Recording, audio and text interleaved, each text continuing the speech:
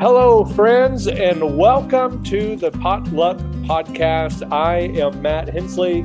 I'm joined by J. Allen Murray, and we are missing Jared Cornutt, who is enjoying these Independence Day celebration festivities and all of that good stuff. I hope he is having a wonderful barbecue of hamburgers and hot dogs.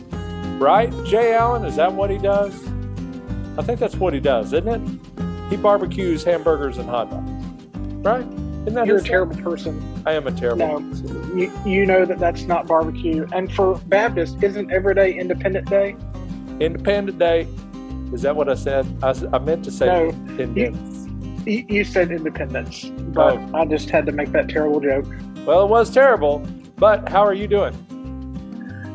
Doing well. Have been enjoying the 4th of July Independence Day. It's rained here most of the evening, so no grilling, no cooking out.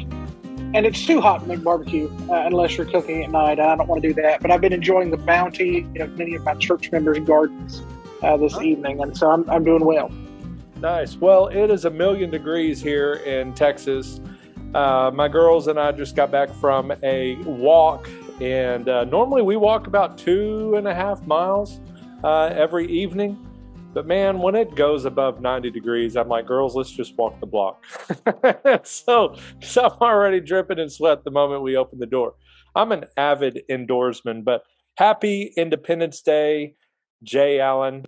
I hope you're well. Sounds like you are well. And I'm sure we will talk about that bounty that you feasted upon moments ago.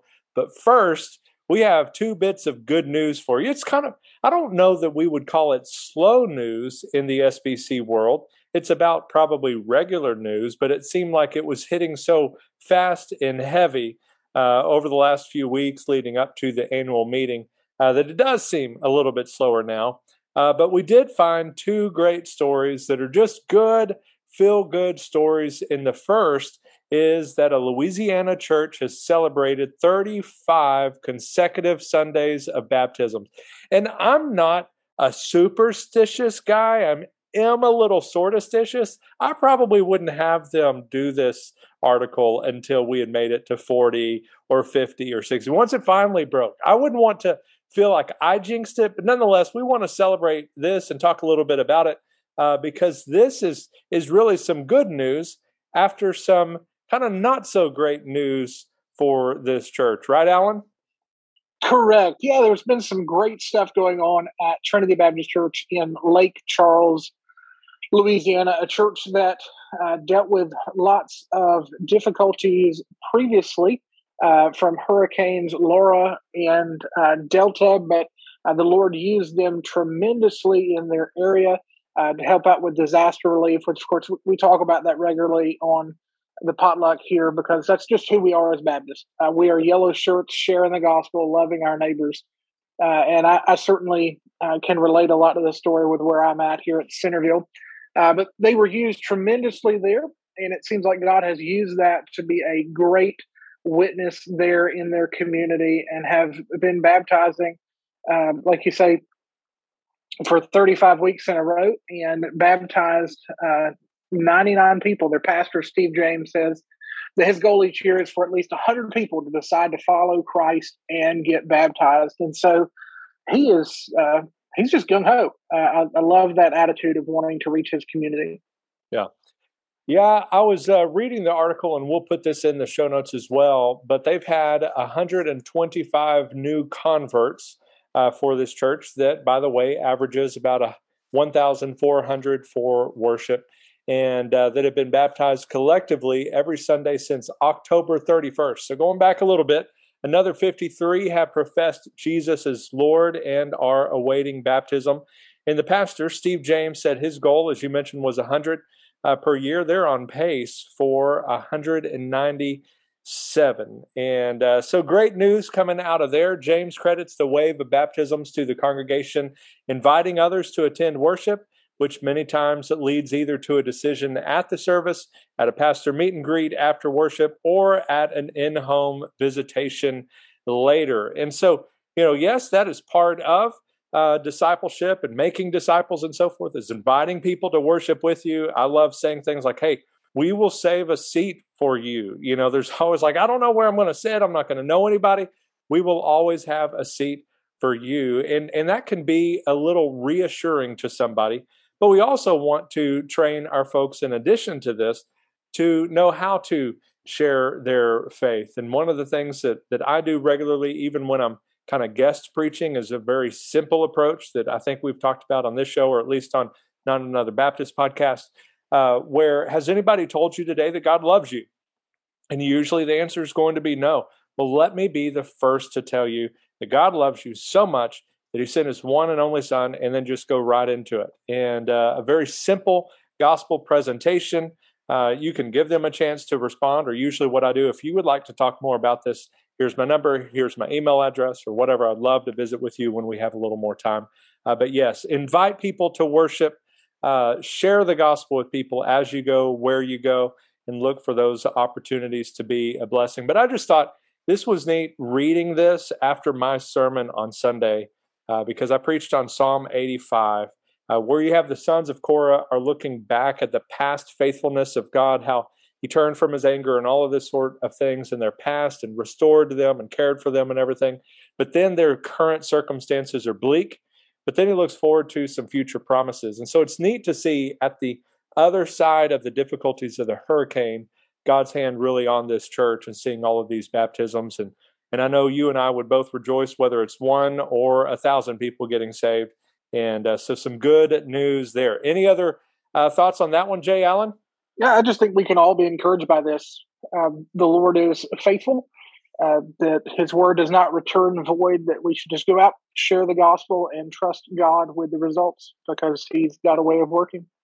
And speaking of, it is never too late to hear the gospel until you breathe your last. And on Baptist Press is another bit of good news, that the gospel has changed the life of a 108-year-old. But friends, that's not Jay Allen. Like, he's already been saved. Don't worry about that. This is a story that they have shared from the International Mission Board. And they're kind of using this to sort of highlight these new SD cards that they're using to share the gospel.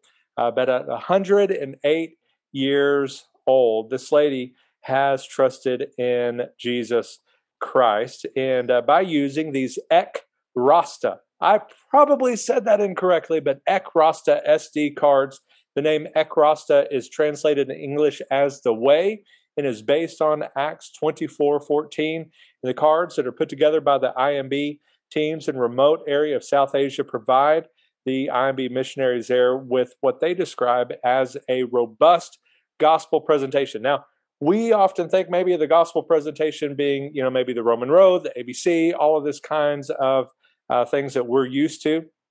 But this one also has a full audio and print Bible, has some movies, including The Savior, the Jesus film, Magdalena, and 35 Bible lessons presenting and according to the scriptures, gospel, and print and audio files with a picture for each lesson, which is why they kind of emphasize this robust gospel presentation, because the listener gets to hear 35 lessons, the full overview of God's word from creation all the way to Jesus' return and new creation.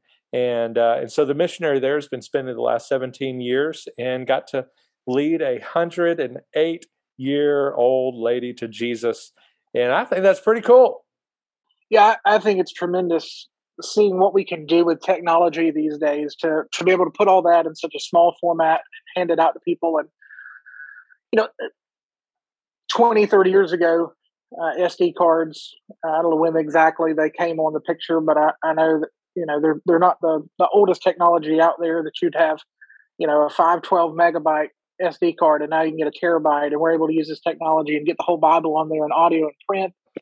These Bible doctrines, and pass those things out. We've got a county over from us, the Baptist Association, their sponsors and missionaries, who've been passing out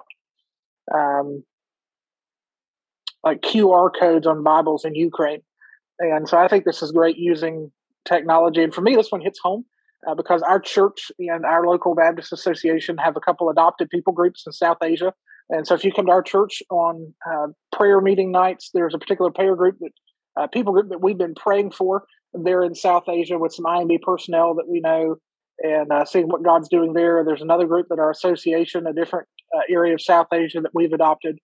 And so when you're praying for these areas and then you're hearing how God works, it's just a reminder of God's faithfulness, how he hears the prayers of his people, how he uses the sent ones of his people, and how he's still saving, whether someone is like that 6-year-old in the last article that we mentioned, or this 108-year-old lady in South Asia. The gospel is still mighty to save. Amen. Well, for our Southern culture topic, I am looking at a picture that you posted in our group chat, and I'm going to give a shot at naming each of these foods. And you're just going to say I was correct or I was wrong. And I'm going to say fried green tomatoes. You got that. Okay. Is that fried chicken? That is correct. Okay. Yep. Fried squash? 3 for 3. Now, this clump of corn and okra and black-eyed peas, I'm going to assume has a certain name. It's just corn and okra. Corn and okra. There's no black-eyed peas there. It's just corn and okra. Okay, so I'm gonna call that a yes. Now this one at the bottom, bro, it looks nasty, but is that turnips? That is not turnips. That's stewed squash and onions.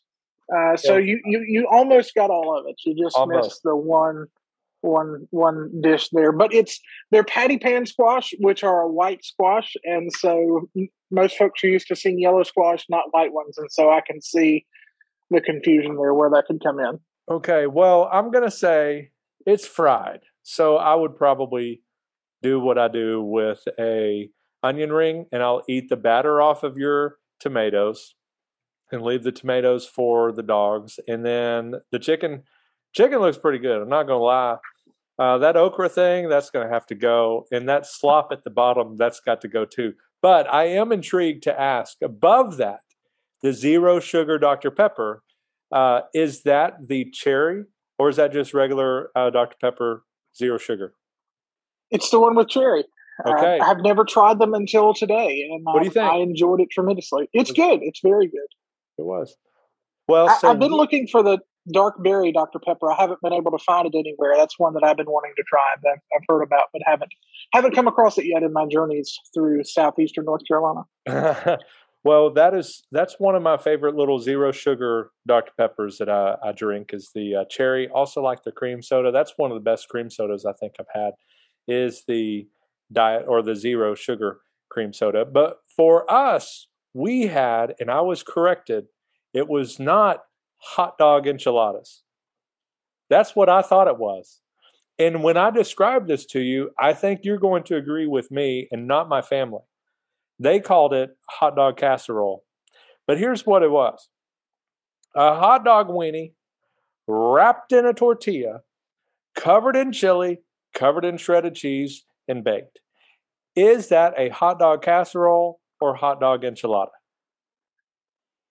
So, besides sounding like depravity, I'd say that's an enchilada. I'm just saying. It sounds like an enchilada. It was delicious. Do you know what I topped it with? You're going to love this. Copious amounts of sriracha. Well, yes. So you're technically right. But before that, mac and cheese. Mac and cheese is a vegetable, not a condiment. At least in the South. That was our Independence Day. Bless your heart. That's all I can say to that. Oh, and I put some Flamin' Hot Cheetos. So why not? At that point, I needed a little crunch. But man, happy Independence Day. What's your favorite dish for Independence Day? I just love cooking something on the grill. I know you joked about hamburgers and hot dogs being barbecue, but nobody says Whataburger is a barbecue restaurant. So we do have barbecue.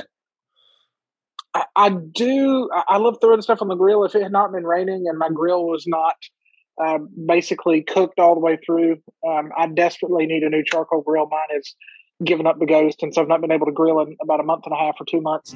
I love throwing fresh vegetables on the grill or some chicken. That's why you need my grill. My grill is an all-weather grill. As long as you have electricity, George Foreman will work. No. No. Terrible idea. Okay, so if you had to cook your meal on either a George Foreman or a pellet stove, fasting is not an option. Which one are you choosing? I'm probably going to have to choose the pellet grill over a George Foreman. I mean, I've owned a George Foreman, and they're great for, like grilling chicken for salads or, waking up to the smell of bacon. But it's a couple Teflon pans with ridges in it that plug into the wall. That's basically all it is. Yep, pretty much. So, well, send us out, and we hope y'all all have a happy Independence Day. Send us out, Jay Allen. Well, friends, we are so glad that you joined us again today at the potluck. We hope that you've had your fill, that you've had your full, that you've dumped some tea in the harbor, and that you'll join us again next week for the same Baptist time, same Baptist hour. Stay Baptist, my friends.